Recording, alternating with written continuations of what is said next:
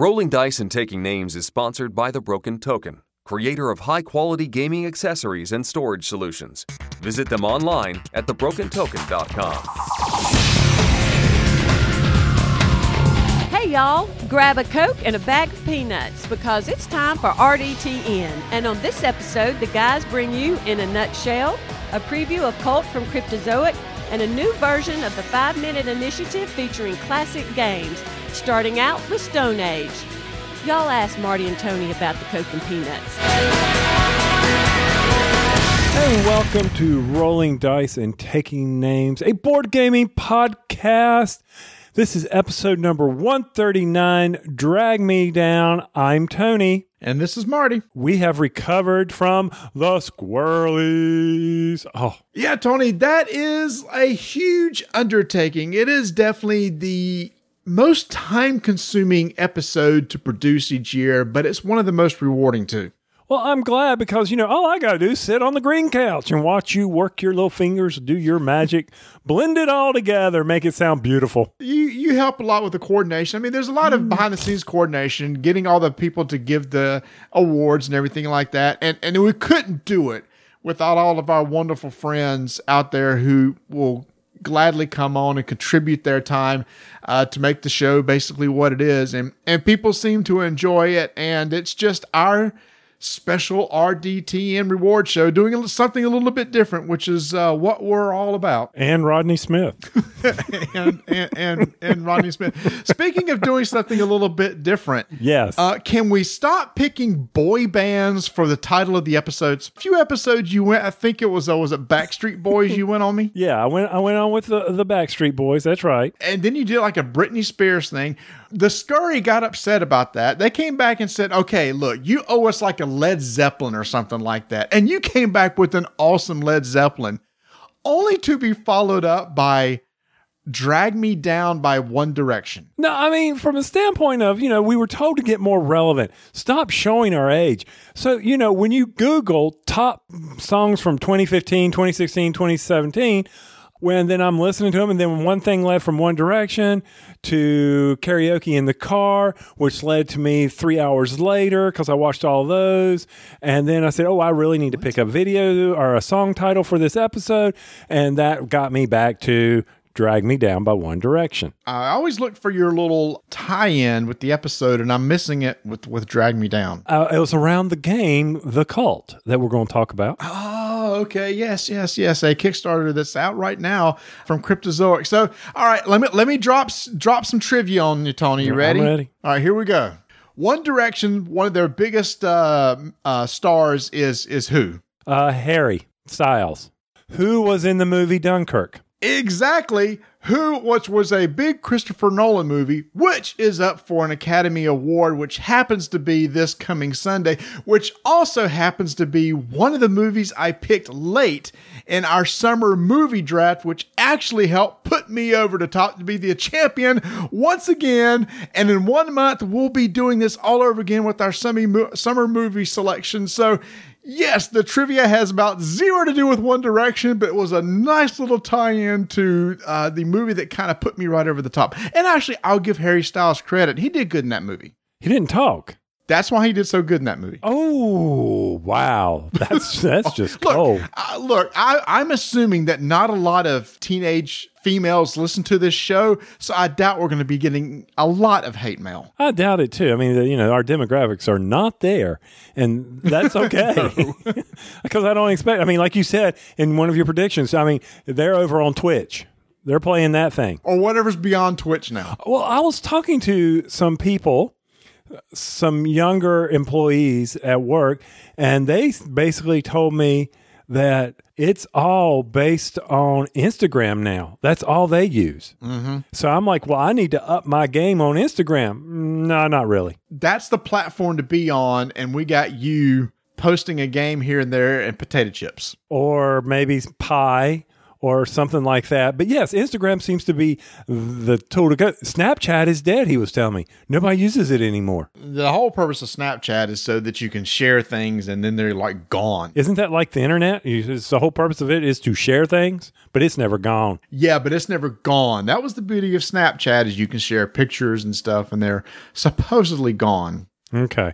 Well, I don't know these things. So anyway, you got Chaz out of the basement. Did we? Yeah, he's gone. So that gag is over. We're done with that one? Thank goodness. So that that running gag is now complete. I got on Facebook. Did you see that? I got on Facebook.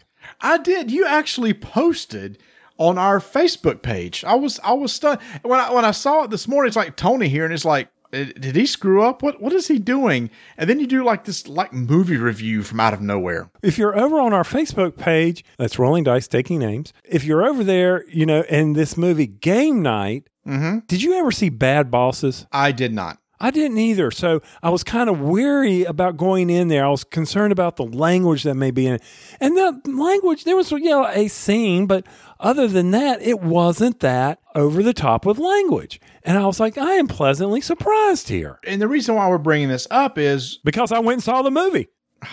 Yeah, but why did you go see the movie? Because I got free passes. How else would I go see the movie? Why did you get free passes? Oh my gosh, why do I have to drag this out of you?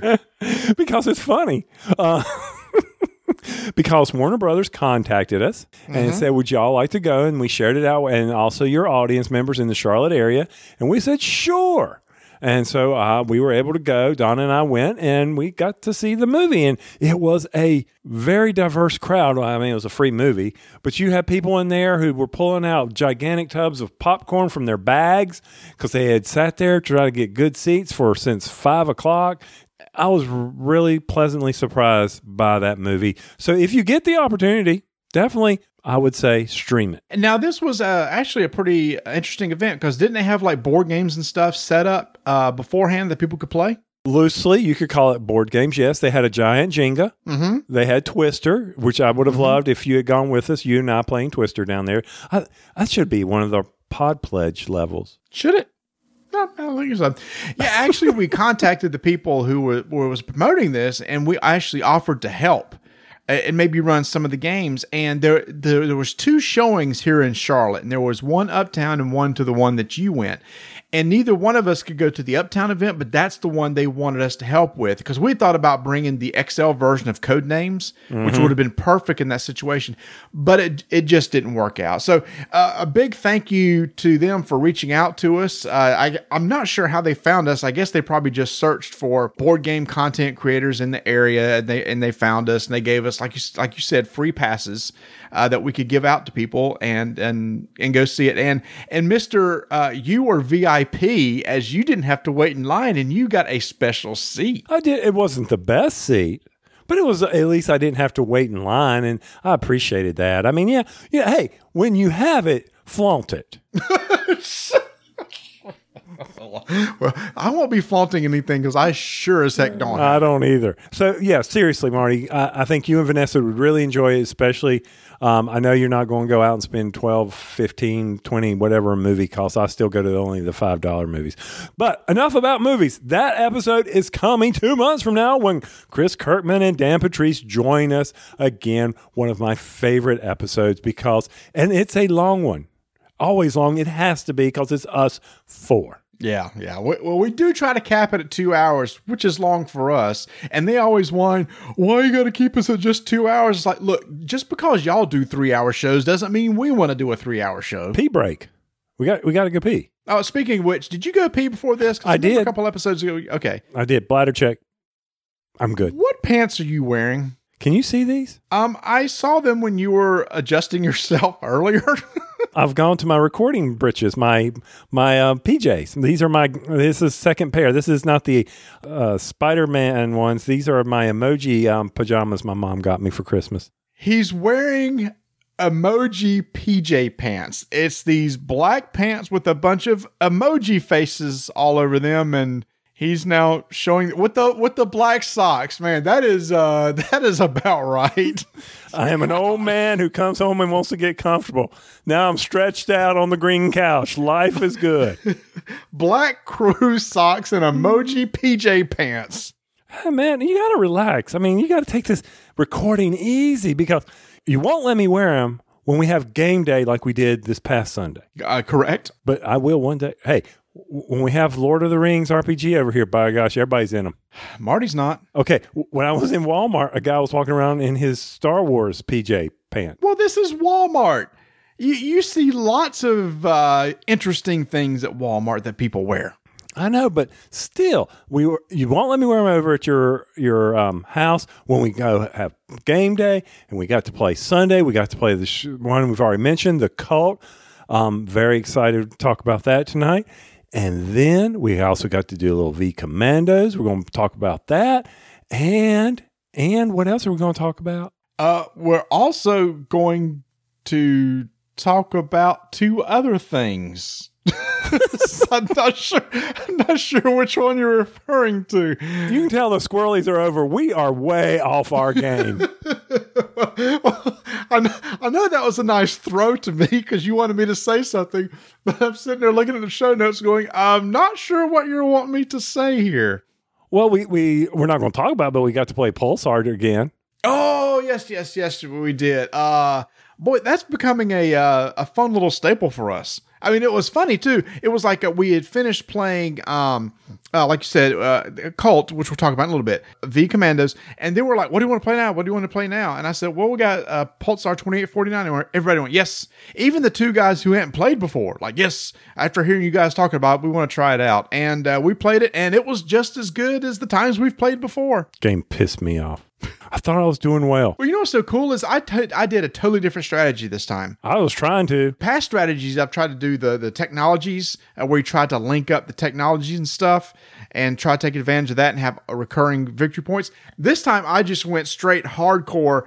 What are the in-game victory point conditions and how many of those can I get? I didn't win, but I did still come in second. I came in last. Stupid game. But it was tight. It was very tight. No, it was nowhere near tight. I was almost lapped again. There was only like a 30-point spread between the four of us. In that game, that's huge, especially... Okay, so my strategy was to try to get the Gyrodynes up and running, score some easy victory points off to keep up with everybody, but try to go out and explore as much as I could.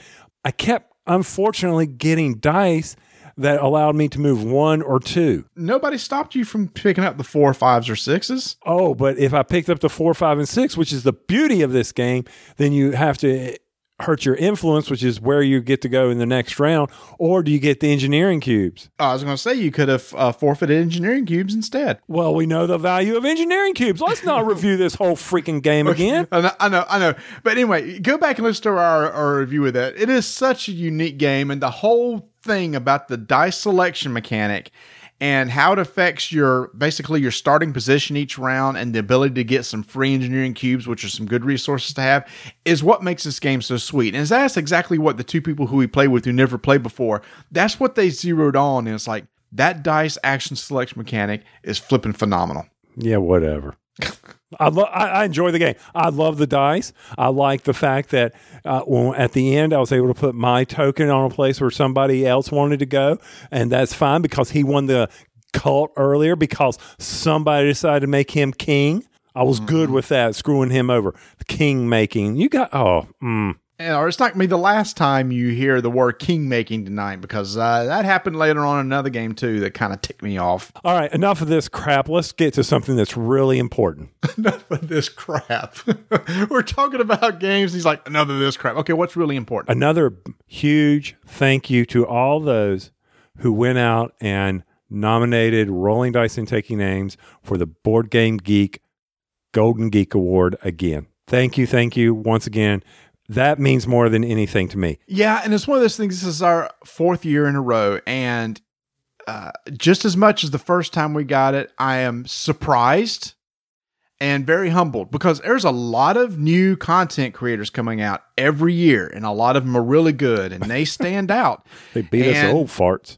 Exactly. And like I said, one of my predictions is we got this younger group coming in that's going to kind of push us out. So that's why it means a lot that we're still somewhat relevant, I guess. Mm-hmm. A lot of our good buddies were nominated. There are a lot of people that had been nominated in the past that weren't nominated this year. A lot of new nominees, but we were there again. And thank you so much. And as of the release of this episode, voting will still be going on, and we would love to have your vote and see how we do this year. But I'll go ahead and make my prediction. I think Ludology will win. But hey, maybe we can make a placement or something. I'm on Rado. You're on Rado. You think Rado's going to take it? Okay. I think Rado's going to take it. I think either one of those, I would not be surprised at. But anyway, that's not the whole point. The point is, thank you so much for the people who took time to nominate us. It means the world to us. Tony has to figure out where to put our fourth medal on our BGG page because it's all nice and symmetrical now. Mm-hmm. So that fourth one's going to throw it off. We'll take care of that when that time comes. Now, yes. Speaking of time of year, oh my gosh, it's like Kickstarter. It's exploding. It's like, okay, just, I backed Gentis Deluxeified. Yep. My finger was hovering over Fields of Green expansion, and I didn't push the trigger there because I was like, I haven't gotten it on the table in almost 6 months, so why get the expansion? And then, our good buddy Dan King, my finger's on that backing. I will definitely hit that, make that action happen. And then, on top of that, I've got another Kickstarter. We've got the Edge of Darkness. It's got a huge... we were doing a big discussion about that, and do we want to look at that and the add-ons versus if you go to the Guildmaster level versus at the $100 level, you'll get only certain things. They just keep coming in, and then they don't show up until November, Marty. Till November, I've forgotten about them. Oh, well, here's the thing. I think Edge of Darkness is next year. Well, that's crap. But there's another big one that was released today, too. The Batman game from Monolith, the same people that did Conan. It's already, right now, it just came out today, $1.6 million. I'm Batman. And I am very interested in that game because I heard a lot of good things about the experience with Conan. Mm-hmm. Conan O'Brien. It's Conan O'Brien and Conan the Barbarian. So, anyway. And I'm a so-so Conan fan, but I'm a huge Batman fan. So I want to look a little bit more into this game, but the problem is it's like $140, man. Just to get in is $140, and that's just for the core. So I'm going to have to really decide, is this something people will play with? I know that we were talking to our other Scurry reporters, Mark and Nate. They're both interested in it, and it's one of those things, all three of us don't need to back it. So I'm going to try to push them to do it so I don't have to. We've got Shadespire. Why do we need to go out to Batman just when you got Shadespire? That has nothing. It's not a minute. It's the board game. It's totally different. I thought it was the miniatures of Batman and all. No, it's like a zombie side or any other CMON game. It just happens to have a lot of miniatures, but at its core, it's a board game. It's a one versus many board game. Okay, see, that just right there did not sell me on it. Okay. Well, nobody's telling you to go back the thing. Are they going to have an app? No, it will not be like Mansions of Madness or Imperial Assault. No, it won't be. So one versus many. So, I mean, we don't play those. Why would you want to back something that we don't ever get to play? Have we played? I mean, it's been, we haven't played Mansions for a long time. Well, Mansions isn't a one versus many anymore. Well, I know with the app, but I'm just saying, we never played it at the beginning. Then the app came out and we played it. Okay, here's the thing. I didn't own Mansions of Madness. Okay. I have only owned one versus many games, and that was Descent. Okay. What's your point?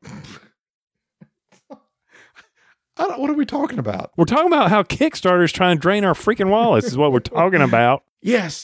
There are a lot of big Kickstarters going on. And you mentioned our buddy Dan King, who has a Kickstarter going on. And actually, that brings us up to a brand new segment that we want to introduce, Tony. Yes, it's another segment that we've been talking about we want to do. And this is one we're excited about because this is kind of one that we want to give people a voice and a chance to share some content they're creating or some, if they're looking for help or something on Kickstarter, we want to give them a little window of opportunity to come on our show and do that. And that's exactly what we're going to do with our brand new segment called Shameless Plug. And the first people that's ever going to be on Shameless Plug are our good friends who were also at the Squirrelies Man vs. Meeple.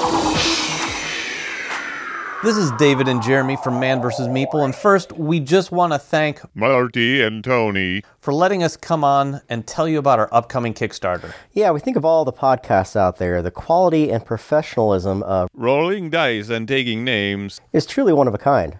Look, so we don't want to take up too much of your time, so we'll get right to it. Our Man vs. Meeple Season 2 Kickstarter is up and running, and we'd love for you to stop by and check it out if you haven't already. We have an amazing selection of goodies this year with 25 different promos, over 70 different game bundles, and we have some shirts for add-ons that are probably one of the coolest things that we've done on our Kickstarter. Yeah, so many game publishers have been incredibly generous with us this year.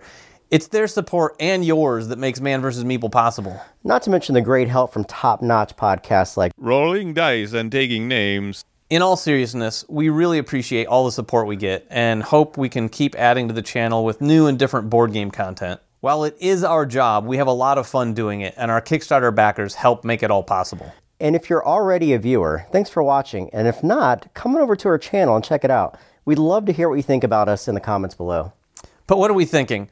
You're not on our channel right now. You're listening to rolling dice and taking names. So we'll send it back to Marty and Tony. Thanks, guys. Much appreciated. Yeah, so that was the first and last time you'll have the segment shameless plug on this show. And hey, sometimes all ideas just don't always work. No, they don't. You just have to deal with it. Okay. Now, in the news, you threw this across the desk about Mayfair not producing games, and I'm like, what in the world is this about? Okay, you know who Mayfair Games is, Yeah, right? I know who they produce games, yeah. What's their big game? Oh, crap. Like, I'm going to remember. Are you freaking kidding me? You've on a board game podcast for the past 5 years. How many publishers are there? I know, there's a lot, but Mayfair has been a mainstay for many years with their one staple game that you have. That's one of the first games you play. I said Catan. I'm jerking your chain. You ain't jerking my chain. You didn't know. You just Googled it, didn't you? No, I did not. I'm reading my news episode. So anyway, Mayfair's not going to produce Catan. Is that what you're telling me? Is that a bad thing? Oh my gosh. No, that's even old news. That was sold to Asmodee a long time ago. I know it was. Mayfair has just basically said they're going to start producing games, period. They're shutting down. They're done. They're walking away. That's a major ordeal. You had this major game company that from, gosh, I don't know how long they've been around. They've producing, or publishing Catan over here since the 90s. And that's kind of been their mainstay thing. And they were kind of a sentimental company to me because they're one of the first games in the first companies I bought a game from. The first time I went to Gen Con, I was so impressed by their huge presence at Gen Con with their big Mayfair booth. Now, first time I went to Gen Con was with the family. And they had that thing, the thing they used to do where you would sit down and demo games, you can earn ribbons. And the ribbons that you earn are the different resources of Catan. If you earn each of the types of resources, you turn in those ribbons and you get entries into big prize giveaways they gave away on the end of Sunday. And they also gave you like 50% off coupon of anything they had in their store, which was a big deal. I remember that first year, me and my family, we worked together. We were playing different games, trying to earn all the tokens. We did. We turned in our badges. We got our 50% off coupon. And the game we bought that I still have today that will never, ever leave my shelf is Pack and Stack. Wait a minute. You spent 50% off on Pack and Stack? You know what Pack and Stack goes for now on eBay?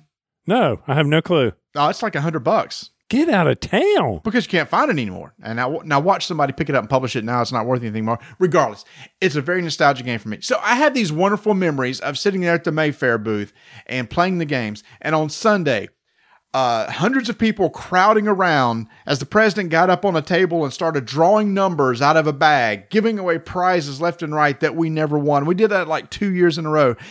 Mayfair just always has a huge presence. So it was kind of sad to see that they're gone and they won't, be at the shows anymore. And I know I'm just messing with you, but you're absolutely right. Because I remember when you and I went to Origins, you helped me collect those so that I could get my 50% off. And I bought Nuns on the Run.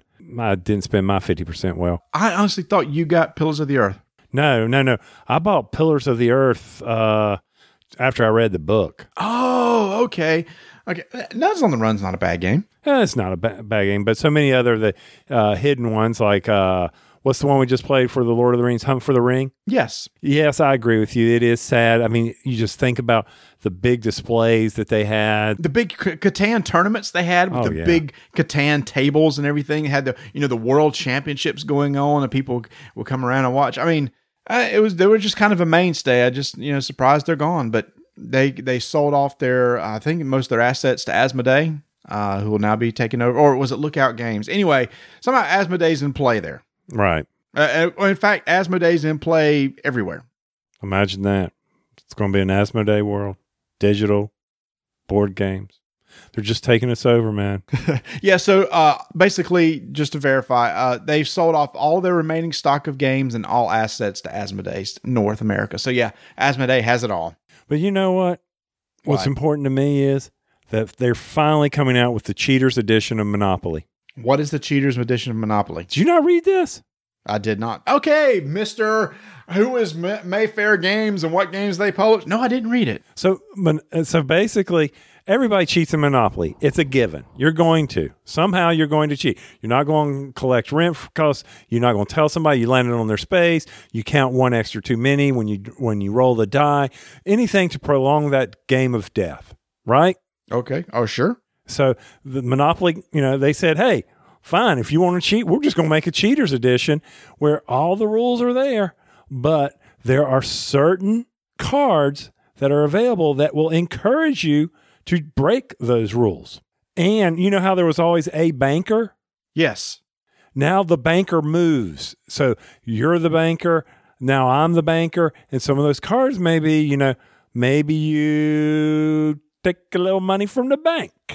Or you may be collecting money like someone has to land on something and pay, and you say, yeah, that's going to be $20. Well, you don't own that property. And if you get caught cheating, you will go to jail. And they put plastic handcuffs in it. There you go. Is this the kinky version? I don't know. I didn't say the handcuffs were in fur. I just simply say they're plastic handcuffs. Who's putting this out? Why do you Hasbro? Well, I know USAopoly, puts out stuff like that. Yeah, they put out North Carolina Opoly, NC State Opoly, all the Opoly's. Yes, I know that. Star Wars Opoly. Why am I bringing this up? Because when you think you've seen every version of Opoly, now here's a new one. Cheaters Monopoly. So maybe the game can be fun. When there's trying to be deceit, maybe you could write your own cheating rules. I don't know. It's hard telling. It might be worth a look if you still enjoy playing Monopoly. I'm still looking for a copy of Tropical Tycoon Monopoly or Monopoly Tropical Tycoon designed by Mr. Davia. Which I've actually heard is pretty good. I know. When I find that, and if the DVD is working, we are so streaming that live. Oh, it has a DVD? Yeah, it's part of the game. It has a DVD. The question is, do you know where a DVD player is? Well, I have an Xbox and a PlayStation, so yeah. Okay, well, there you go. There's the answer to that question. Okay. Welcome back to one of our new segments called In a Nutshell. What we're going to do is this is where we're going to talk about little games that we've played here and there and just kind of hit some highlights on some of the games that we've experienced. And it could be board games, card games, or Tony, even apps. I know about some apps. I got this one app. It's called Ascension. Here we go. What? Yeah, we know about that one. Yeah, we know all about that one. Matter of fact, people were making fun of me, Marty, just because I got beat by 150 points. By who? By somebody from Stoneblade Entertainment. I'm not going to give Brian's name out. I'm not going to name names. That's wrong of me. You got me blacklisted at Hop Sings? She name. Yeah, but at least you were beat by, somebody within the company and the publisher. That's pretty cool. That was embarrassing. Good gosh. That's one of those games. That's one thing about deck builders, Marty, on an app. Sometimes the cards just, and even in the regular board games, where the luck of the draw just happens to benefit one individual. Sure. Yeah, sure. Don't give me the sure like in, yeah, right, you just played sucky. I know I didn't achieve it. So we were given the opportunity to try out a new deck building game called Age of Rivals. We got We got some codes. This is by Roboto Games. And over there on BGG, they were talking about it was only $1 as they were trying to get it. One of the things you're trying to do is you're doing a card draft where you are building up your city. And in your city, you are trying to destroy or get 20 plus victory points. Okay. All right. And the victory points are on the cards, but not all the cards have victory points. You have cards that are for war. You've got city cards. You've got assassin cards. There's various types of cards. And you go through the multiple stages of the game. And it's 4 rounds. It's quick. It's simple. It's got mechanics that I enjoy of card drafting.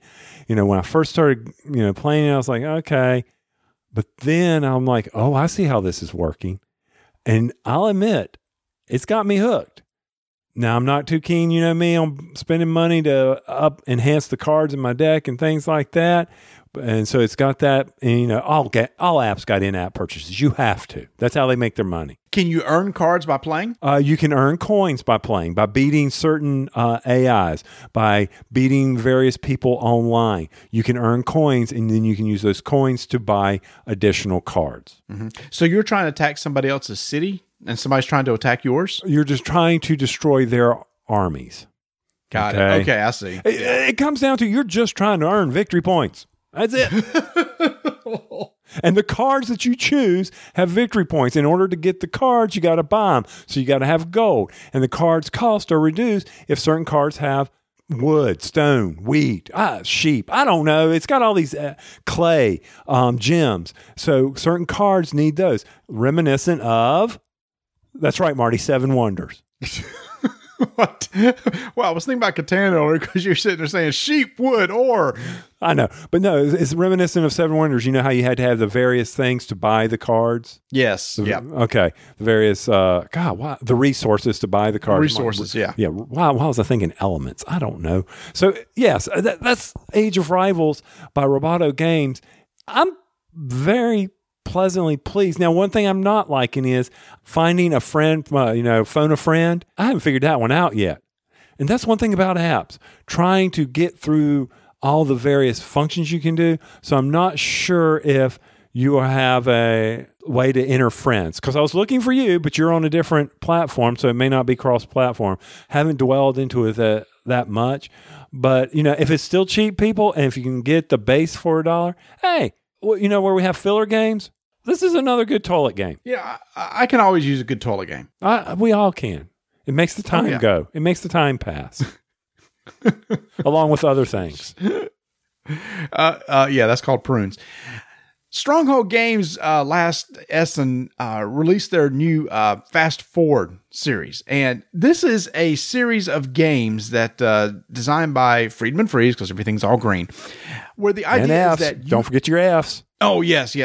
Yeah, Fast Forward. And there's 3 types of games. There's Fast Forward Fear, Fast Forward Flee, and Fast Forward Fortress.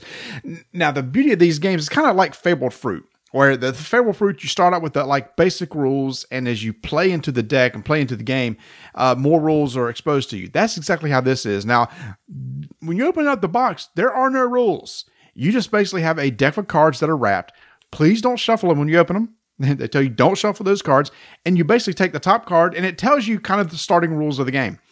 For example, the one that I have is Fear, which is where you're playing against other players, and you take off that top card, you read the rules, you put them into play, it'll tell you deal out this many cards, etc., and then you start playing the game. As you progress down into the deck, you may run across another card that changes an existing or adds to an existing rule. And there is a point in the game where you're supposed to win and the game ends. And when you do, you stop. You take the cards that were discarded and you put them away, but you continue from the top of the deck. And the idea is that you play down through the entire deck, and it probably takes about, 9 to 15 times to actually get through the deck. But as the game progresses, it's constantly changing. So it's a really cool idea that I was actually a little bit skeptical of. Like, there's no way I'm just going to open this deck of cards and we just start playing, and we did. Now, Fear is one that's probably a little on the easier side, Tony. If you're a gamer, this one might not be a good one for a bunch of gamers to sit around with, but I played with my mom and dad and my sister. It was perfect for them. Okay. There wasn't a lot to grasp as you started to play through the game. It kind of made sense. And once they got used to a rule, it's like, oh, look, bam, here's a new rule. And it tweaked it a little bit. And so it's easy to learn. But the other ones are a little bit different in that the Fast Forward Flee is a fully co-op game. And it's like, for solving puzzles. So you're working together in that aspect. And the last one is Fortress. And the thing about is like there's bluffing mechanics in this game. You take risk and you try to outwit and bluff your friends to become basically the ruler of a kingdom. So they're all three different themes. They all three play differently, but all have that same aspect is you just open the box and you start playing. And what's cool is when you're done, there's like numbers at the bottom of the cards so that you can reorder the deck and like hand it off to a friend. And then they can play. The MSRP on this is like $19.95, so you can find it online dirt cheap. So if one of those three sounds good to you, and it's like I said, it's a good way to kind of introduce people to games and you ain't got to read through a bunch of rules, just open the box and start playing, man. That's brilliant, but you need to have more players than just one. No, don't look at me like that. I mean, I'm sitting here, you gave me one of them, and I didn't get it to the table. I'm sorry. Which one do you have? That one. Which one? I don't remember. Well, it's either Fortress or Flee. Which is the middle one? What do you mean the middle one? I don't know. You were telling me the hard. You said pick one. I said, I don't know. Give me one in the middle. One's co-op and the other one's not co-op. I don't know which one you got. They're both green. Do you want to put the audience on hold while I run downstairs and see which one I got? That's quite all right. Are you sure? Yeah, I'm positive. Okay, because I just want to make sure that I don't want to disappoint. I will get it to the table and I'll report back. Can I do that? Yes, you can. I'm sure Bonacore will be pleased that you did that. But yeah, this is a cool little series from that Fable type series. So I really like to see what they're doing with this, and it works. I was surprised, but it works. Listen, I got to get Donna on Charterstone. Don't ask Donna to do too much on this. I mean, I'm already pushing the limits here. Yeah, you got a month left on Charterstone before you had to report back. Oh, I know. I got to get on that. But I did get a game to the table with you and our other, and Kevin and Chris. V-Commandos. That's right. Mm-hmm. By Trenton Noir. Was the publisher. The designer is, and I'm going to go ahead and say it right now, there's no way I'm going to get this right. I completely apologize, but I am going to try my best to get through this. Designer, Thibaut de la Tournay. You asked it like a question, like, I can't answer that. I know you can't. I'm just like, what got my attention on this game, this game was a Kickstarter game, was that it plays, 1 to 4, best with 1 to 4. And it's a co-op, so hey, I love my co-ops. Gotta enjoy my co-ops here. And World War II setting, enjoy the theme. All right. Yeah, I love that theme. Yeah, 2 for 2. And what's number 3 here? Modular boards for set up random encounters. Mm-hmm. So I'm like, all right, we're gonna get this to the table. So I watch a video, I read the rule book. I bring it to the table unpunched, and I get abused for that. When you introduce the game, we plan to play a game, and Tony sits down and takes the shrink wrap off and says, hey guys, help me punch the game. Oh, you got to be kidding me. Half the fun of a new game is punching the game. No, it's not. We're wasting valuable play time punching your game. Well, do you expect me to waste my valuable time to spend there and punch out all those pieces when I could get 4 people to do it? Okay, good point. Thank you. So the whole idea, and people can go read the rules if they want, and that's one little, the rules, it was easy to miss a few things. Okay, missed a lot. I missed a lot. But I think this game has something in the operational aspect. There's ways that you can go out and do long campaign. Yes, and I think that's where this game will shine. We played just some introductory stuff, and I don't think we got to see a lot of the deep strategy, right? Because we just played some of the easier things just to kind of see how the game plays. The really cool thing about this is, like you said, it's co-op. You're playing as one of the allies against the Axis. You're a commando. Yes. But what the cool thing is you're not going in guns blazing. It's not like you're trying to kill off all the enemies. It's about stealth. Mm-hmm. And I like that aspect. If you're into video games like Metal Gear Solid stuff, where the idea is to stay as stealthy as possible, That's what this is. You're trying to stay quiet as possible. You got missions. You're just trying not to be seen. Like one of the missions we did, Tony, we had to go blow up some stuff. We had to set charges and blow things up. But what's cool is your stealthiness depends on what tile that you're on. If you're on a huge tile, you can't be stealthy. Everybody can see you. But if you're on a small tile, it's easy to be stealthy. And if you look at it, give them credit here. The tiles have, like, it's a room with furniture, or it's a small tile that has bushes and supplies on it. So basically the theme is you're hiding behind that. So don't overthink this. But if you're, like you said, you're on that large tile, there's nothing really there for you to hide behind. You're out in the open. Right. And I like how they incorporate it. I mean, that's little things that can make a game, sell it to you on the theme. Yeah, and like I said, the stealthy is what did to me. You also have different classes of commandos. There was medic, there was sniper that had different abilities. Some were better at healing, some better obviously at shooting. There were some guns that had like silencers so that when you shot the gun, it didn't alert the Germans. The mechanics of, when they were alerted, the Germans would immediately come after you.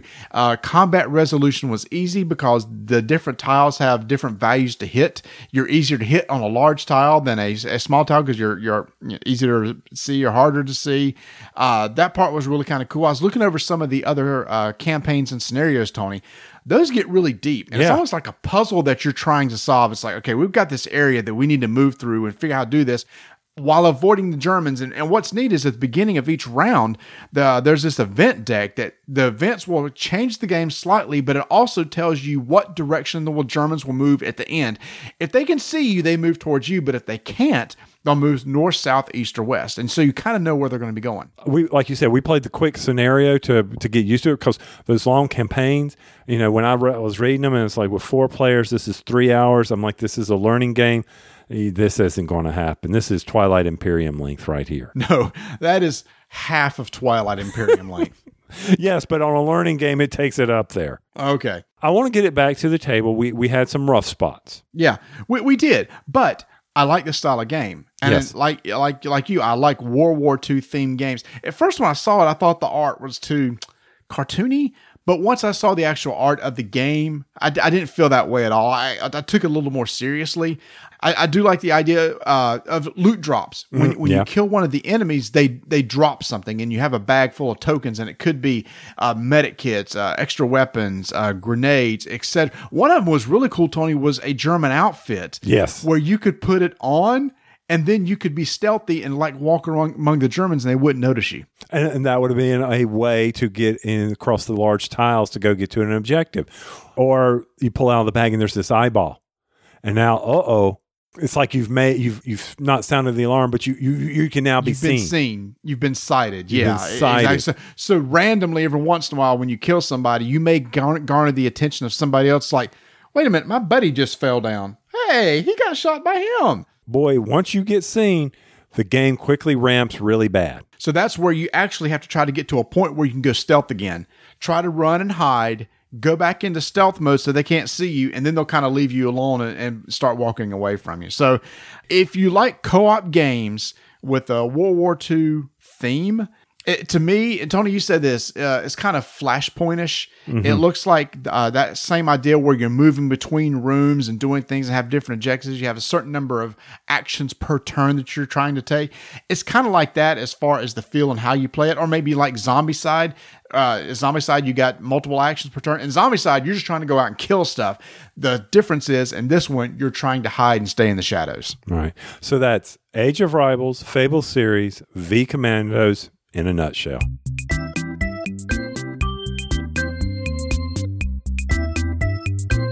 As we're waiting on Ignacio's latest games to come out from Portal Games, he's kind of teasing us with a few expansions here that people can get really excited about. One is an expansion to Alien Artifacts, the big card game that came out last year from him and is actually up for a Golden Geek Award. And then Tony, one of our favorite games, Imperial Settlers, has a new expansion called... Did you learn all the lyrics to that song? No. By Billy Joel? No, I never did. I tried, but he just says too many words too quickly. Yes, I don't need to, but I will say that did Imperial Settlers, we didn't start the fire. Did the font increase? No. So no, but the fun increased. Yes. The font didn't increase, but the fun increased with some new techniques and cards that are there in the game. Tony, we haven't had a chance to get to the table yet. We just got it, but I'm really anxious to pull Imperial Settlers back out, mix these cards in to see how the game plays. And like I said, Alien Artifacts hasn't been out long, but he already has an expansion for it. So if you want to go check out those and other games, go check out portalgames.pl.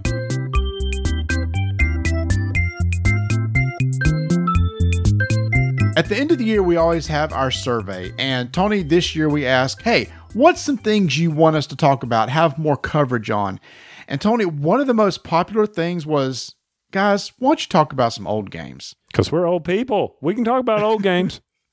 That's right. And it's true. Everybody is so caught up, including us, in the cult of the new that lots of times there are classics out there that are still worth getting to the table and trying out and playing. So, Tony, we said, you know what? This year we're going to do it. And that's what we're going to do with this, with our new, actually it's our existing 5-minute initiative. But the idea is that we're going to look at older games. We're going to look at classic games. We're going to look at games to see, do they still stand up against the newer games? It could be games that we've never played before and experience them for the first time and tell you how we feel about them compared to maybe newer games and everything like that.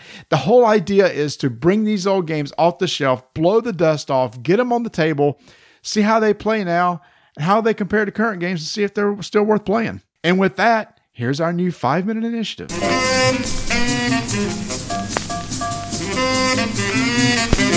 5-minute initiative begins in 3, 2, 1. So our first game, Stone Age, it's one of those old games, kind of like us.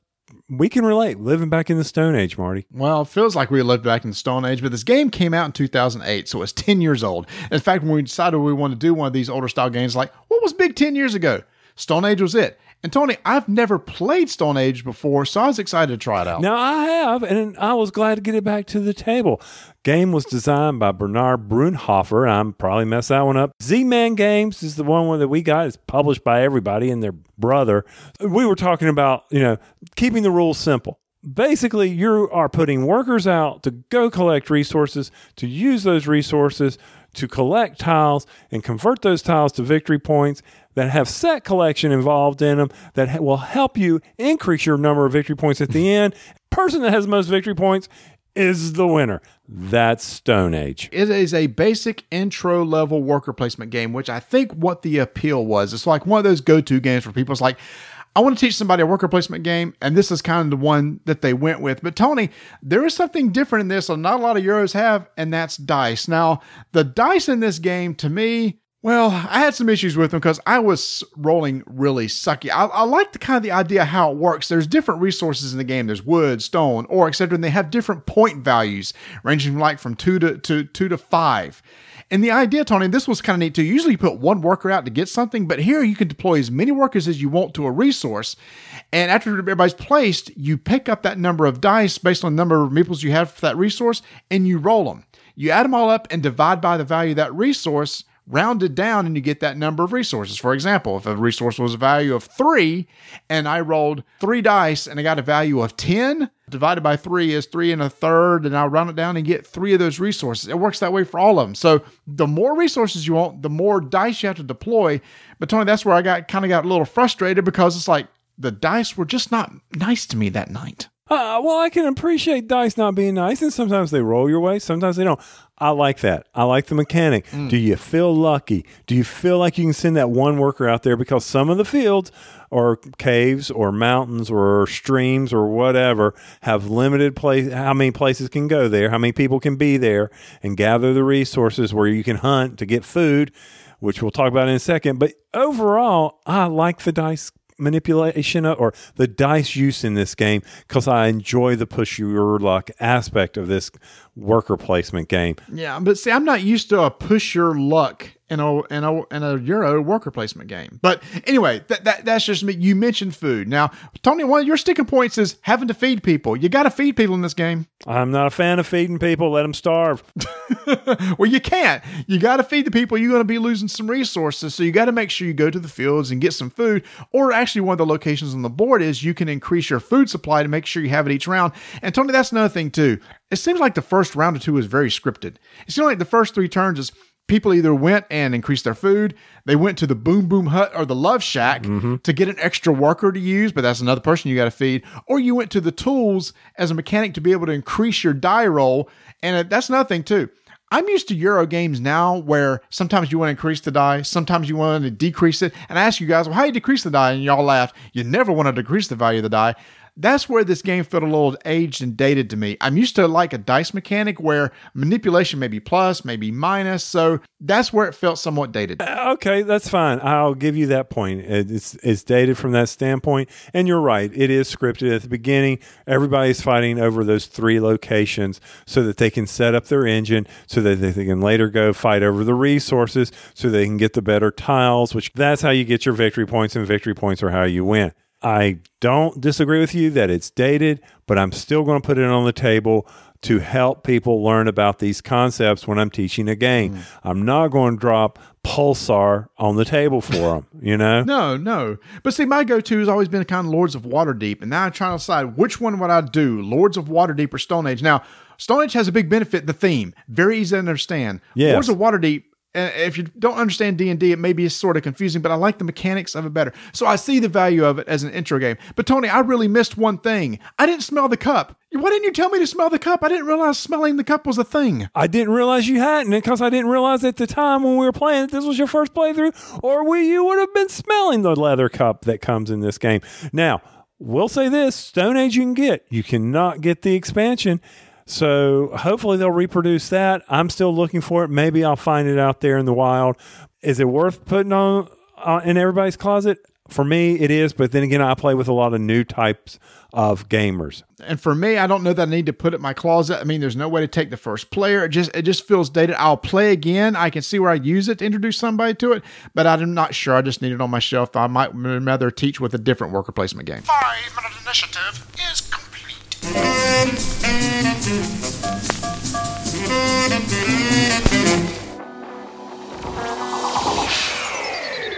Now, Tony and I rarely will do previews for Kickstarters. There's just so many Kickstarters coming out that if we started doing them, we could never stop and do anything different.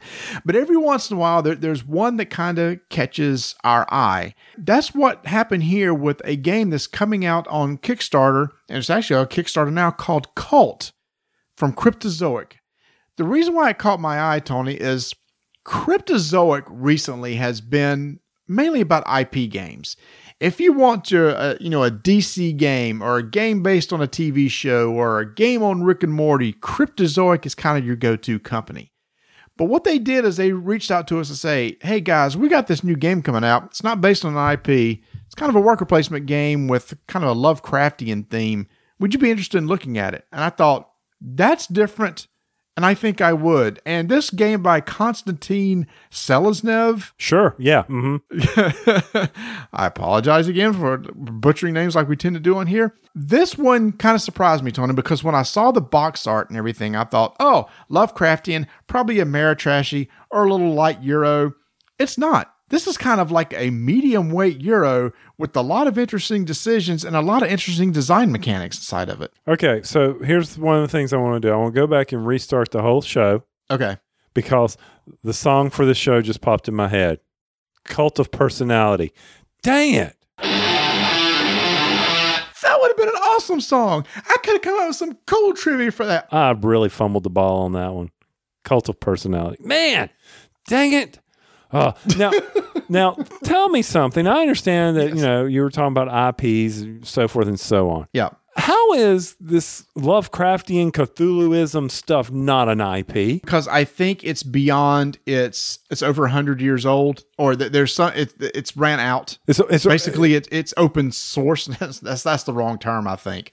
But it's public domain. It's public domain. I understand that, but it seems like as much as it's done with, it just it always seems like when a game is done over and over and over, it seems like to me it's an IP. Yeah, no, I get that, and this theme has been overdone, and people are going to be like, "Oh, come on, another Lovecraftian theme." Yes, okay, get by the theme for a second.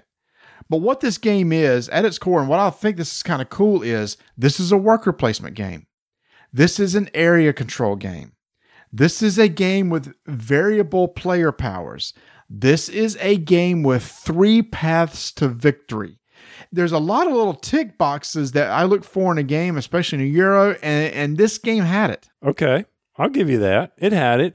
I was not feeling the love like you were. Okay. As the game progressed, the love started to build. I started appreciating it. It was one of those times when I was like, all right, it's not clicking for me. Why am I not getting this? Why am I... there's a lot to do on the board here. You've got to figure out your engine, and the engine, I didn't have a little engine that could. Yeah, and that's what I think is misleading about this game. I think it looks like one of those games, oh, this is pretty straightforward until you dig into it, like you said. There's a lot of little rules and stuff that's going on that people need to remember. One thing that wasn't in the prototype that I hope's in the Kickstarter, I'm not sure if it is player aids. This game really needed player aids. Yeah. There's really only 2 phases in the game. The first is you're putting out your priest. Your priests have ranks from 1 to 5, and you start out with just a priest of 1, 2, and 3. And you put them on one of 13 locations. And after your priests are placed, and everybody has passed, you resolve each location. Whichever person has the highest value of influence or the highest value of their priest or location wins that location and gets to do its ability. That's the part to where with these 13 locations, like you said, Tony, it's like, okay, I got to get a little engine going. I need to go to this location to make sure that I have money so that when this location resolves, I can go out and get a new priest or increase the level of this priest to make sure to have them, to put them over here, to build a altar on a location that's permanently there. So I ain't got to place the priest there the first time. The game kind of snowballs into a very simple game to one of a lot of decision points by the end. Marty, I appreciate you describing it in as dry as terms as you could. Okay?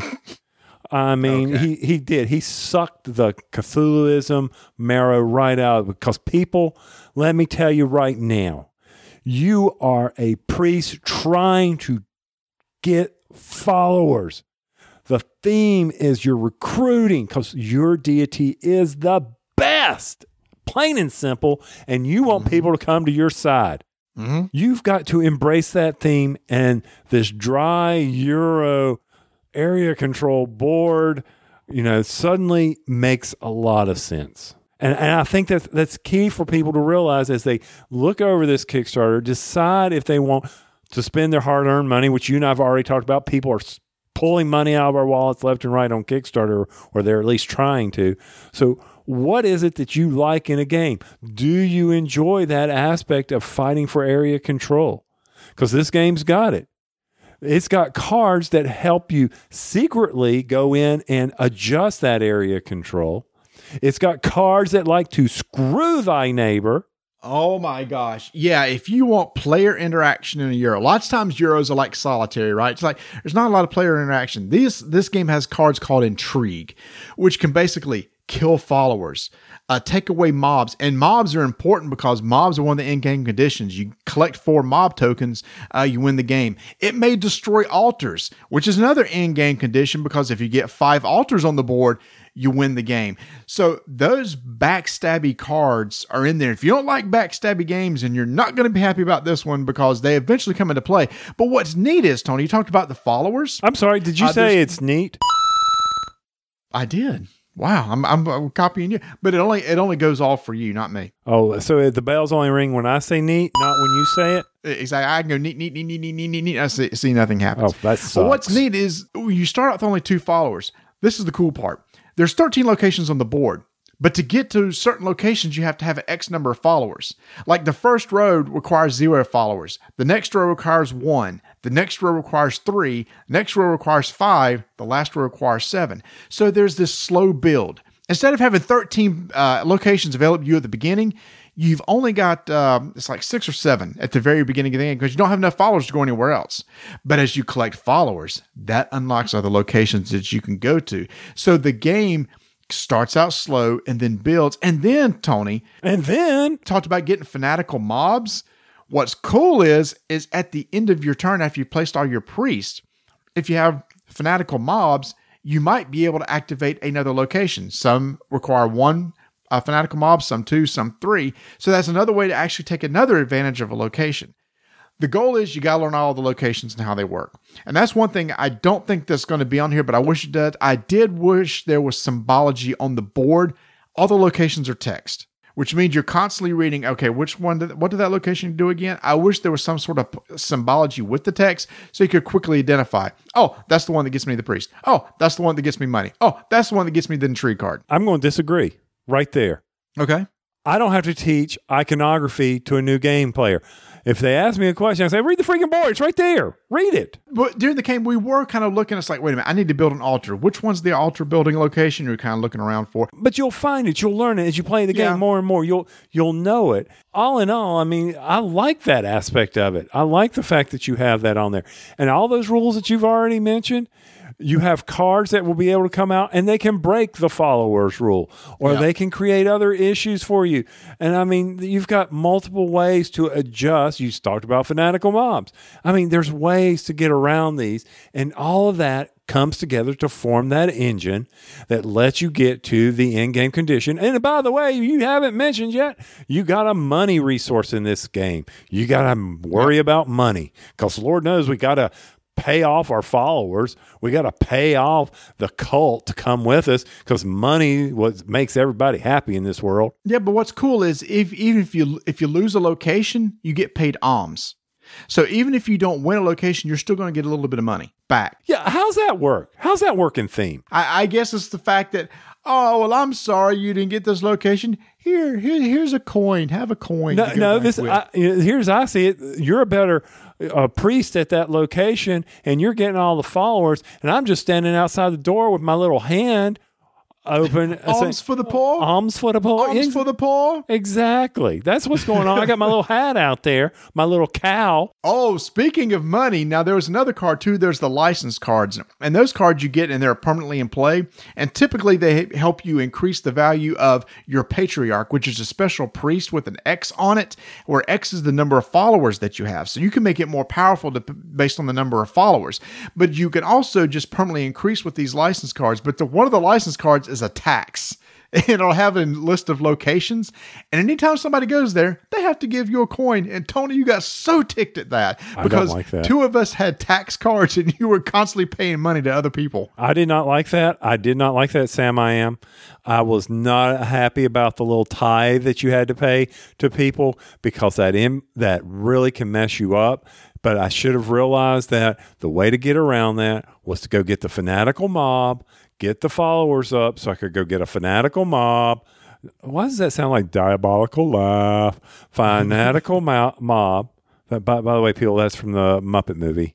No, that was from, not the Muppet movie. That was from the newest Muppet movie. Maniacal laugh. Maniacal laugh. Maniacal laugh. Maniacal laugh. Maniacal laugh. Summing it up, people.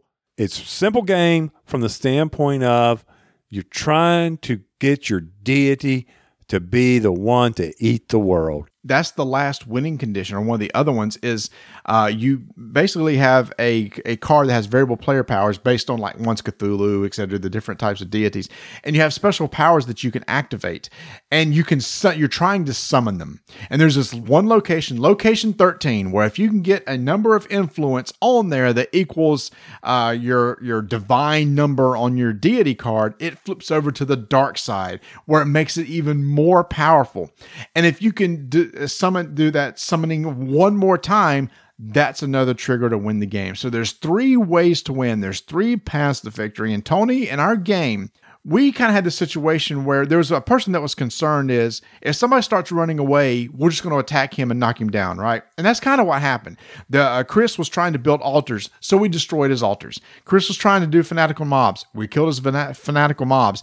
Meanwhile, not secretly, I was actually getting towards the winning condition.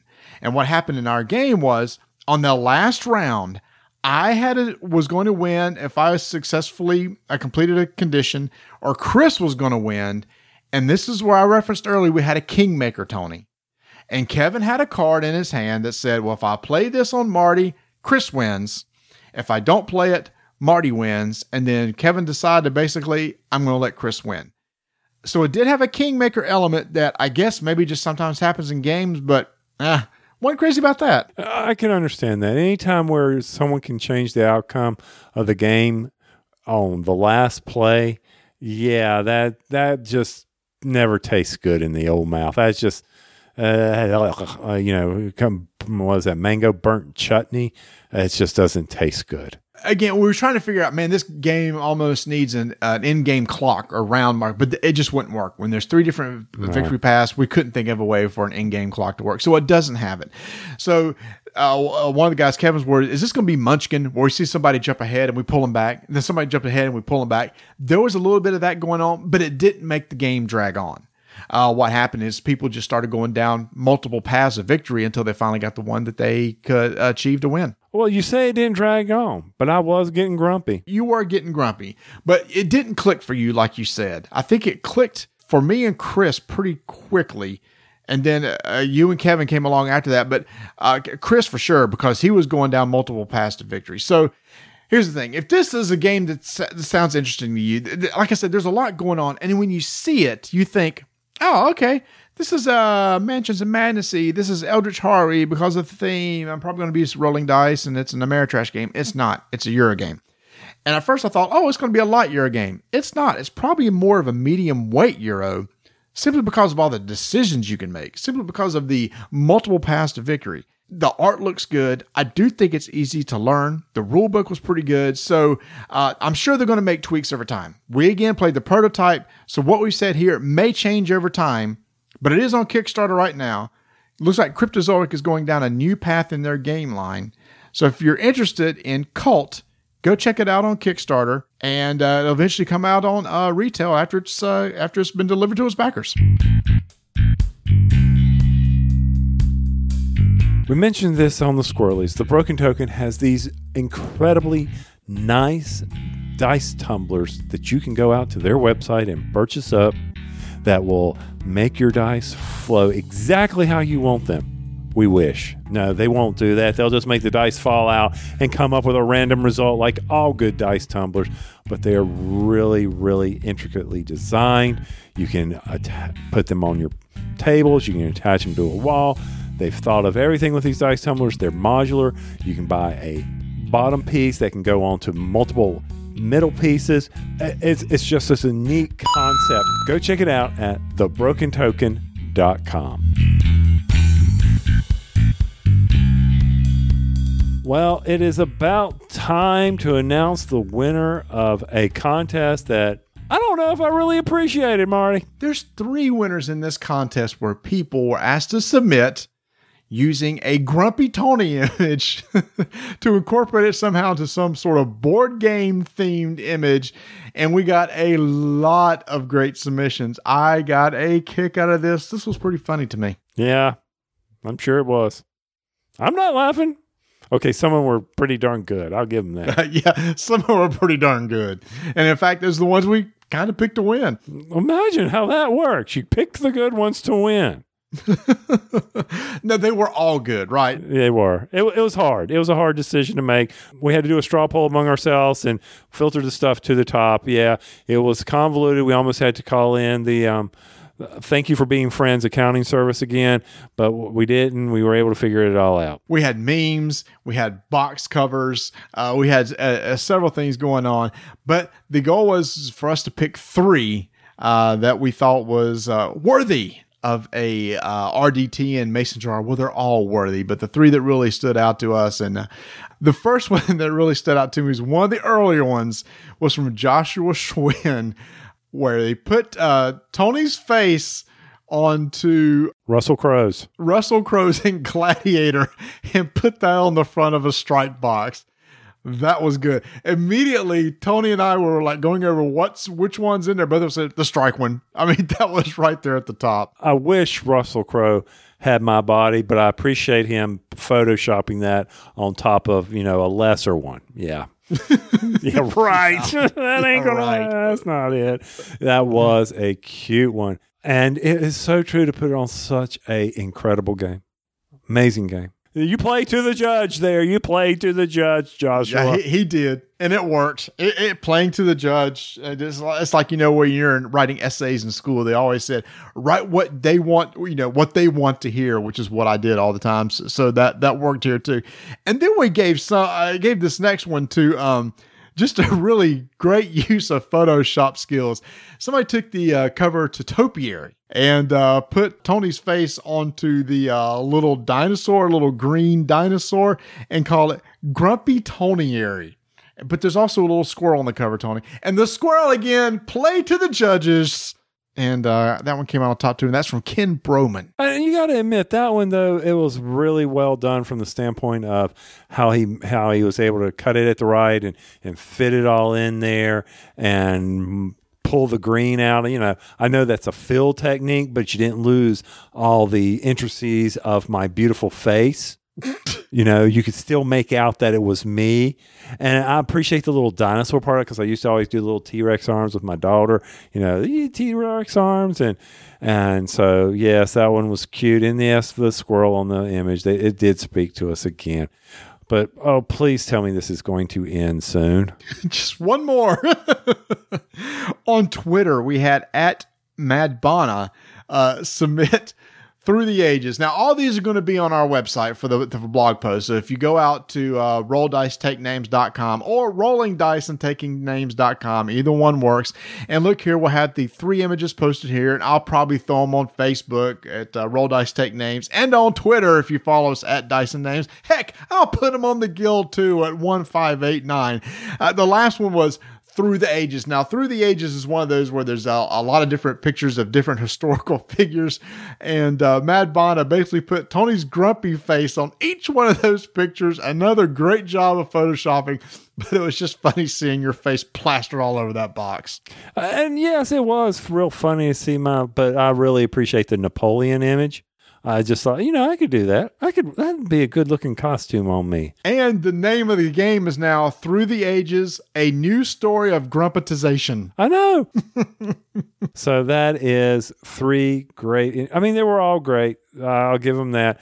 But there will be payback in the future, Marty. I'm working on it. Oh, I'm sure you are. It's coming. So I need to get prepared for it. And we're also going to give one more jar away because one of our pledge levels on our Pod Pledge page, which is at podpledge.com/RDTN. If you give it the $10 level or higher, you're automatically entered into every single contest that we do. And we just randomly picked a person who had met that level. And that is our good bunny, Tony. Did I say bunny? Good buddy, Chris McKinney. So now, look at it like this, man. You're getting another mason jar. Right. From RDTN, because you need to. Because Chris was kind enough to also pledge to the part where he also gets a jar. So, Chris, you're going to be getting 2 of those. So, congratulations. And if you want to be entered in every contest, that's right. You ain't got to participate or do anything. You're just automatically entered. Just go to podpledge.com/RDTN and give up to the minimum, the $10 level, and you'll be entered into every single contest that we do. And so, Marty, let me get this straight. Mm-hmm. So, all those people that have contributed at that level or more, I got a feeling we're going to start, giving out these mason jars. They're going to be like, please stop sending this stuff to me. People like free stuff. And in fact, we're also working. Tony today has placed an order for our dice from Chessex. Mm-hmm. So we got 3 different colored dice coming in that we're very excited about. And when we get those in, we'll be shipping out our jars and our dice to our backers that got that. And Tony is starting reaching out to people asking for what size shirt you wear. as we'll get your shirt sent out to you also. And Tony and I have been talking about some exciting things that we want to have going on this summer. We have some new shirt ideas. We got Gen Con that we're going to be together at, that we're going to start working on some plans there. Yeah, before you keep going and on about this, let's talk about that real quick, about vacations and where we're going to be. So for 2018, it's pretty well set.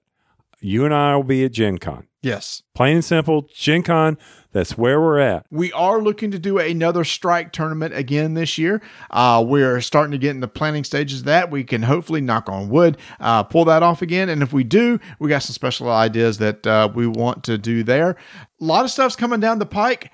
We've got our Pod Pledge campaign going on right now. We just finished the Squirrelies. So we're kind of in this area as we're waiting for the con season to start, but we're already planning on it. So remember, if you want to keep up with everything that we're doing, go to all those places that I mentioned earlier, the Facebook, the Twitter, the Guild, and make sure to join those. And please back us if you want to. And you can also leave us a review in iTunes, which is helpful. And basically, I just did our whole ending spot, so I'm not sure what I'm going to say during the music part after the show, Tony. Kind of maybe you could mention where I was going to is where all the other conventions you're going to be at. Okay, I'll do that during the music part. So, Tony, take us out of here. Well, I'm only going to be at Gen Con. It's kind of depressing. Well, hey, that is your choice.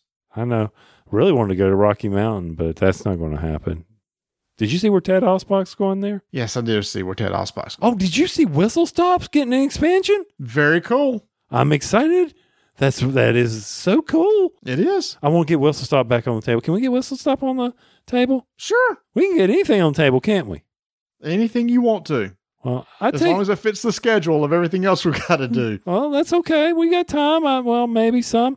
But either way, keep rolling dice. And taking names. Hi, everyone. Thanks for listening. If you'd like to see us, we're going to be traveling to a few conventions this year. First, I'll be at Origins in Columbus in June. Tony and I will be together at Gen Con in Indianapolis in early August. Late August, I'll be at Mega Moose Con in South Carolina. And hopefully we'll be attending either PAX Unplugged or BGG Con. Look in my eyes, what do you see? The cost of personality. I know your anger, I know your dreams. I've been anything you wanna be. Oh, I'm the cost of personality. All these lights, you couldn't find me. If you're alone, nobody can drag me down. Nobody can drag me down. Man, you really did drop the ball on that one. I know. I'm sorry. After 4 years of sponsorship, we are sad to announce that Fun Again is no longer going to be selling games online. We've had a wonderful time working with Fun Again Games. They have been a great supporter of our show and have provided us wonderful content and prizes to give away all during the last 4 years. If you are in their area, they will still be keeping their brick and mortar stores open, and if so, please go support them. Thank you, Fun Again Games, for being our first ever sponsor.